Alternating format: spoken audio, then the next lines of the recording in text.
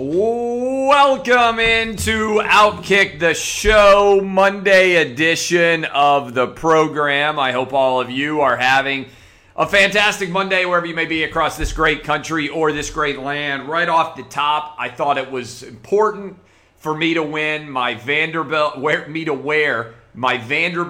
Outkick shirt celebrating the return of football, because today might be the biggest win that Vanderbilt football has all year. And some of you are sitting around saying, wait a minute, Clay, what are you talking about? Their game against Missouri just became the first one to be postponed. And I say to you, of course, this is going to be the only week that Vanderbilt has a football game scheduled that they don't lose all year. Celebrate off West End Avenue. Celebrate Vanderbilt University graduates like me. Celebrate Vanderbilt University fans across the nation. This is potentially a sign that you might not go 0-10 because Missouri had opened as a 3-touchdown favorite over you. Vandy is going to lose every game they play this year. The only way they may avoid going 0-10 is by having games canceled because of COVID positivity. This might be the highlight of Vanderbilt's 2020 football season. Appreciate all of you. Right off the jump here, I want to tell you to go sign up for FanDuel.com/Clay. If you're not sure how to get signed up at FanDuel.com/Clay, you can also go to Outkick. We got links to go get you signed up for FanDuel. Why am I saying to do it now? Because if you're in Tennessee or Michigan, they're going to be snapping the switch here soon to allow everybody, flipping the switch, to allow everybody to start to online gamble in states of Tennessee and Michigan. Already in Pennsylvania, Indiana, New Jersey, Iowa, West Virginia, Colorado, Illinois, all of those states it's already allowed. Pennsylvania, if I didn't mention it. But Michigan and Tennessee coming soon. You get $50 free to go sign up right now at FanDuel.com/Clay, and you'll be ready to gamble the moment that everything goes live. Also want to encourage you to go sign up for our Outkick VIP. We are on an absolute roll with Outkick, announcing new hires for written content. A lot moving in a very positive direction there. Right off the top, I want to talk about the biggest story in sports, and right now that is Dak Prescott's injury. This is why I never complain about any athlete that holds out for any reason. Dak, I said for a long time, should have held out longer. I wouldn't have signed the one-year franchise tender. I know what he was trying to do and hoping to pull a Kirk Cousins, get maybe 2 straight franchise tag designations, and then get a huge unrestricted free agent contract like Kirk Cousins did with the Redskins before going to the Vikings. The team that can no longer be called the Redskins before going to the Vikings. I know what Kirk Cousins tried to do. But if you look, the best story of the weekend in the NFL was Alex Smith coming back from his injury. 2 years it took Alex Smith to return from the devastating injury that happened to him, a fracture where the bone broke through the skin. That is the same thing that now has happened to Dak Prescott. We talked with Dr. Chow about this. He expects him to be back healthy. But if you're the Cowboys, how do you offer him more money coming off of a serious injury like this? How do you offer him more than $100 million after you just paid him $31.5 million guaranteed? I think Dak should have held out and refused to ever be franchise tagged. I think he should have taken the $100 million guaranteed. Or held out and said, I'm not going to play under the franchise tag. There's just so much risk that you take when you enter the football field. And even though he had played in 69 straight games, and even though Dak had been incredibly accomplished on the field, starting every game since he got to the NFL, sooner or later you're going to get hurt. It's a question of when, not if, in the NFL. And it's also a question of how severe will that injury be.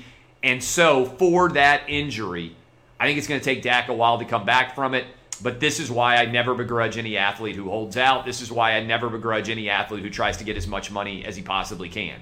I'm rooting for Dak, but this creates all sorts of crazy scenarios for the Cowboys, including the fact that Andy Dalton could be really good. Throwing to Amari Cooper, throwing to Michael Gallup, throwing to CeeDee Lamb, arguably the best trio of wide receivers anywhere in the NFL. I think that Dak Prescott will eventually be able to come back and restart. Not this season, obviously. But in the meantime, Andy Dalton may establish that this offense is so good that even Andy Dalton, the Red Rifle, can come in and have a great deal of success as well, which would undercut already Dak Prescott's marketability for himself. So I feel bad for the way it went. I'm wishing him the best, but this is why I said I would have held out. This is why I would have pulled a Zeke Elliott. This is why I wouldn't have played without a multi-year commitment from the Dallas Cowboys. Bunch of different college football games to react to, then we'll circle back around to the NFL. Georgia Bulldogs. I was wrong. Congrats. The second half was an utter beatdown that Georgia put on Tennessee.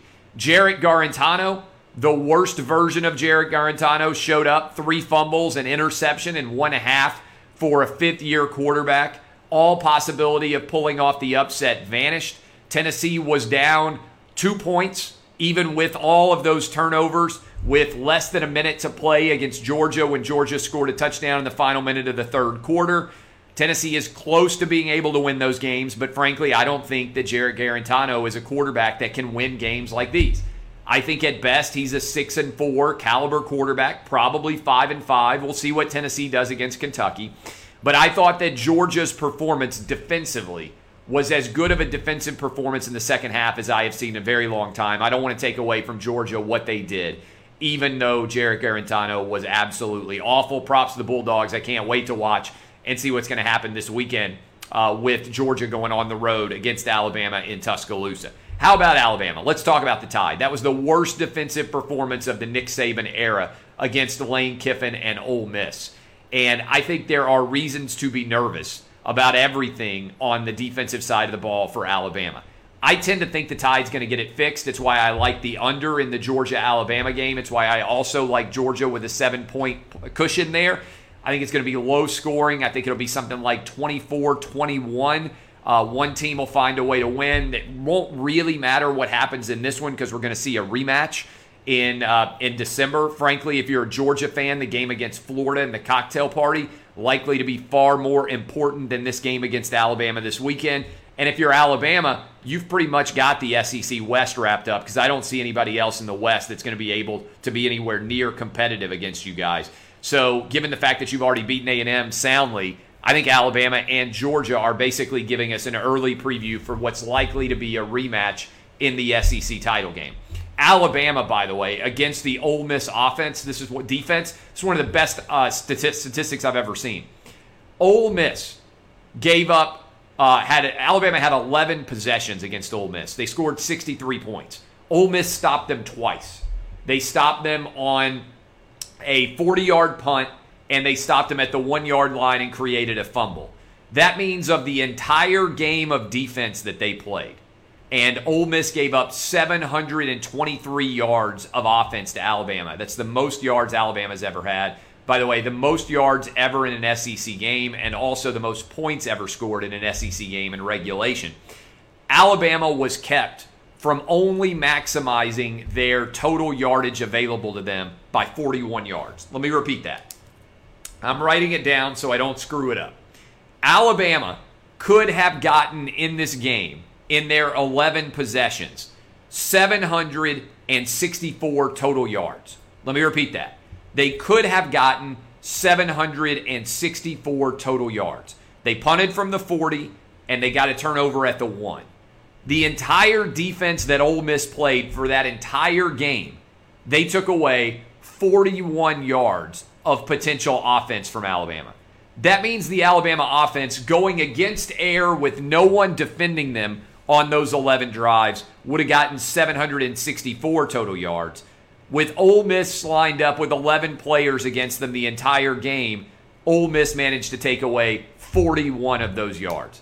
That's historic level dominance from Alabama offensive football. But I'm still nervous about what we're going to see on the defensive side of the ball from Alabama in that game against Georgia. How about Texas A&M? Jimbo Fisher got the win, and he immediately wanted to fight everybody who would ever mention that he made $75 million. Did you guys see that? Jimbo won. Sometimes coaches are filled with glee. They're filled with excitement. They are filled with absolute gratitude. Jimbo Fisher won, and he immediately started running around like he wanted to fight somebody. That's how much he was hearing all of the criticism about the $7.5 million a year and about 3 years with the Aggies not being able to win a big game. Now, This is why sometimes it's smarter to make a little bit less than the maximum. If Jimbo Fisher was making $6 million a year, hardly anybody's talking. But you make 7.5 and everybody's chirping at you. But props to the Aggies. Kyle Field brought it. I don't know how many fans were in attendance, but I know that was more than 25%, and they made a difference. It's why Dan Mullen is saying that he wants over 90,000 people to be there at the Florida Gators next game. Also, incredible performance all around by the Aggie faithful to get that win. Kyle Trask and the Florida Gator offense didn't do anything wrong. It's just their defense has been questionable all season. They weren't good against Ole Miss, and maybe nobody is going to be. They weren't that good against South Carolina, and now they were not very good on the road against Texas A&M. I think they'll look better against LSU, maybe, but I think LSU will score points. I think the over is probably the play in that game because the Gators are all the way out to a 14-point favorite. That seems steep to me when your defense can't stop anybody at all, even though we know that the LSU defense can't stop anybody. But a huge win for Texas A&M. And by the way, it's amazing how one big win can change everything. Texas A&M now has a legitimate chance to go 6-1 or 7-0 down the stretch. Two toughest games left. Auburn doesn't look very good. And how about at Tennessee? Jarrett Garantano, who knows what version of Garantano will show up. A&M could find a way to get to 8-2 or 9-1. That's how much of a change one big win can bring you. Let me say this too. Arkansas fans, I want you to listen carefully to me right now. You got screwed, all right? Razorbacks, you guys won your game against Auburn. If you didn't see the end of this game, Bo Nix was trying to spike the football to set up a field goal. When he decided to spike the football, he fumbled it in kind of rainy conditions. And then when he picked the football up, he was facing backwards and he ground the football. He spiked it facing backwards. What happens when a quarterback throws a pass backwards? It is a live ball. Arkansas then recovered the ball. The game should have effectively been over right then and there. The Razorbacks should have won this football game. They won it fair and square if the rule was applied effectively. Now, I think the SEC officials had never seen anything like this because usually Bo Nix, no one is dumb enough to spike the football backwards. So when he panicked and fumbled the football and then spiked it backwards, they threw the flag for intentional grounding, but they said there wasn't an immediate recovery of the football. Well, when you spike the football backwards, it's going to take time for somebody to be able to get to the ball and recover it, which is exactly what happened with Arkansas. I feel bad for you, Razorback fans. You deserved this win. You went toe-to-toe on the road with Auburn. Your team has been vastly outperforming expectations already. And frankly, you won down on the Plains. Auburn got a benefit they didn't deserve. And even Auburn fans know exactly that I am speaking the truth. Clemson dominated Miami. Trevor Lawrence was great, other than the blocked kick at the end of the first half that Dabo acknowledged he got wrong. Everything went perfect for Clemson. We know the answer here on Miami. They are a pretender to the throne, not a real contender. And Clemson really only has one threat on their regular season. It's Notre Dame in November in South Bend. That game likely to be replayed at the end of the year between Clemson and Notre Dame in the ACC championship game. So Clemson is by far, I think, the most likely team to make the college football playoff. Also, Texas. What is up with Texas? You guys are 27-17 now overall under Tom Herman. You are 18-12 in the Big 12, which ain't good. And I knew exactly what the Texas co-ed, if you didn't see her, when they had the pan of the crowd in the Fox game after Texas lost in overtime in what was an incredible Red River rivalry shootout, showdown, whatever you want to call it. The Texas girl stuck up her middle finger at the camera and basically spoke for everybody out there on Saturday when your team loses. I know exactly how you felt on Saturday, Texas girl, when you flipped the middle finger there. But As a result, we've got college football complete, and I am going to run through my SEC power rankings for you 1 to 14, and I think you all will agree with them 100 billion%. Here are my SEC power rankings. Georgia is the best team in the SEC.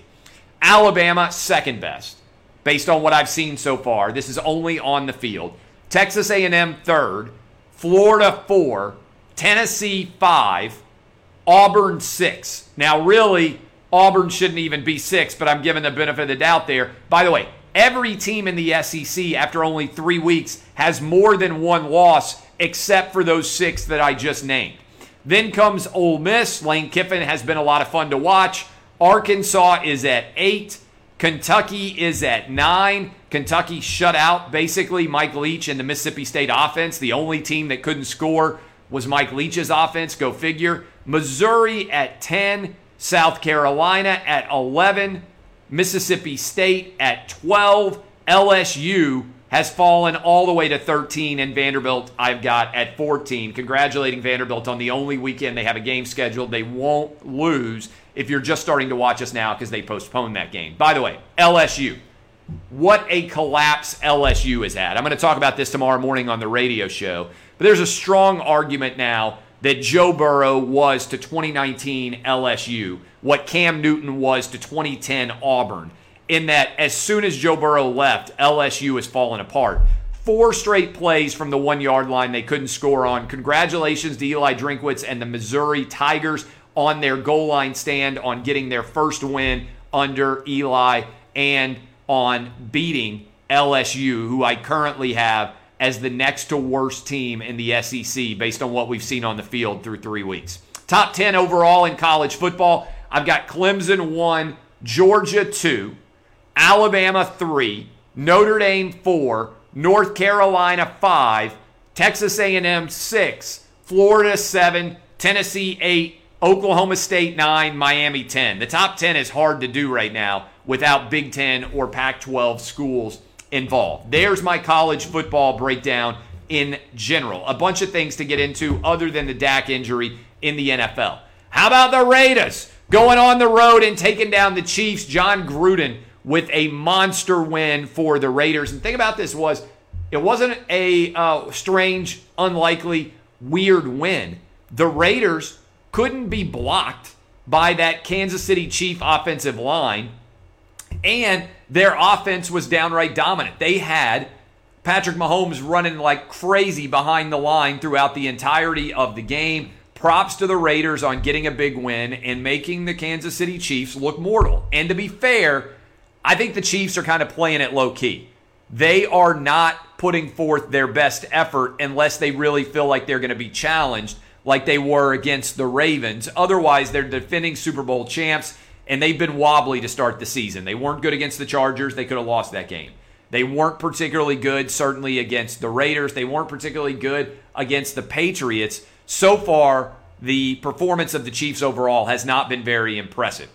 Jimmy G has been benched. Talk about penthouse to the outhouse. Seemed like Jimmy G was about to win his Super Bowl. With about 8 or 9 minutes to go in that game, he looked destined to become a Super Bowl champion. Instead, he fell apart down the stretch of that game, got benched now for a pretty crazy, awful performance, 2 interceptions, and you wonder whether C.J. Beathard or Nick Mullins, who also been benched, things are awry in San Francisco, and they're not only awry because of the stupid Santa Clara Health Department restrictions, which require that people call the games while wearing masks and also having a plexiglass divider between them.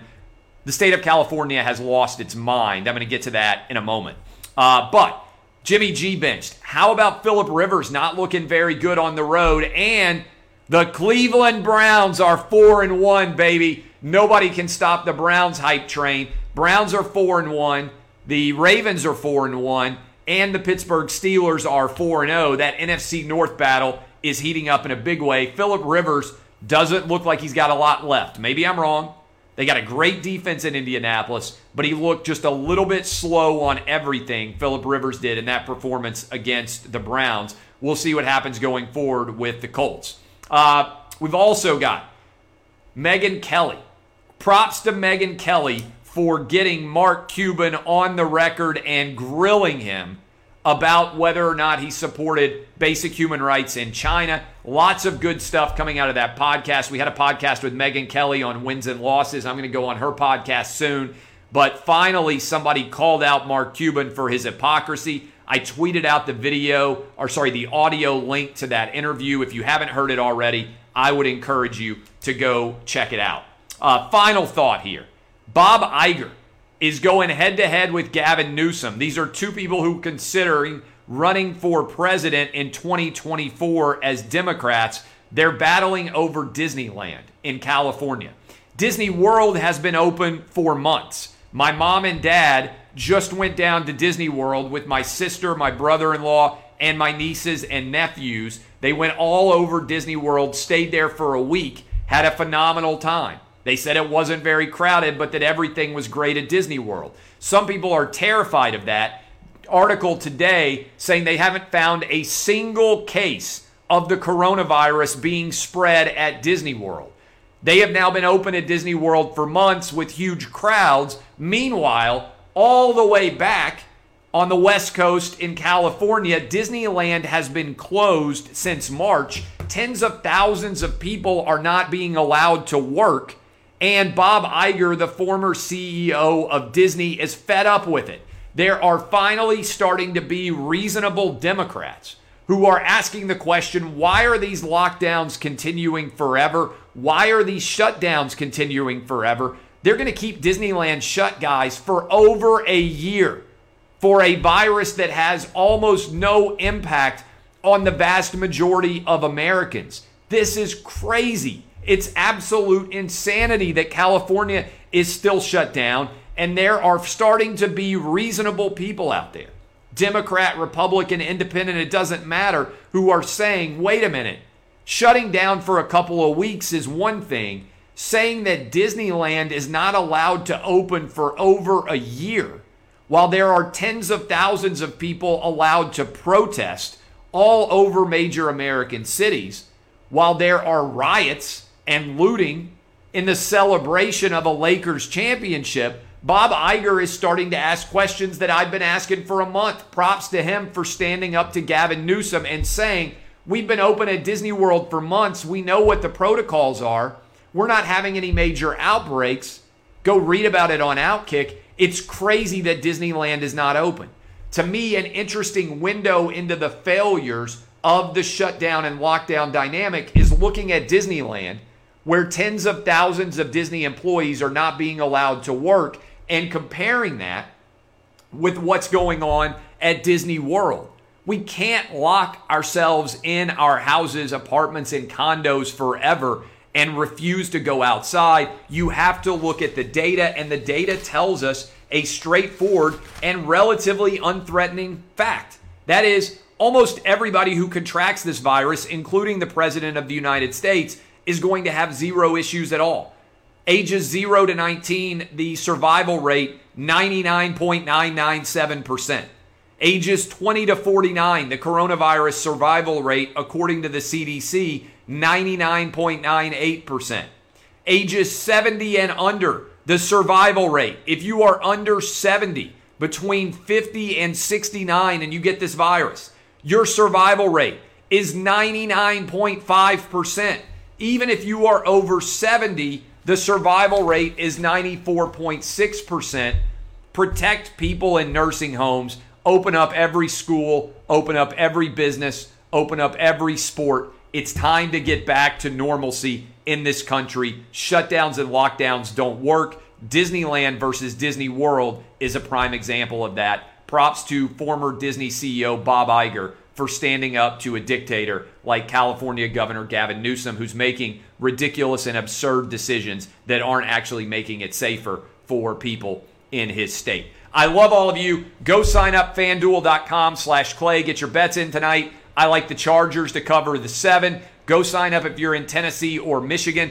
$50 free. And honestly, that goes for everybody out there in every state. You get $50 free if you go sign up right now, FanDuel.com/Clay.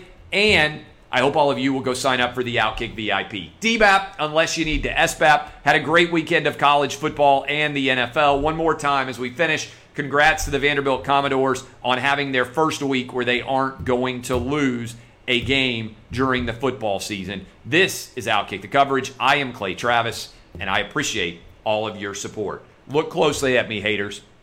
That kiss I just blew you, that's for making me rich. I couldn't have done it without you. See y'all. Bye.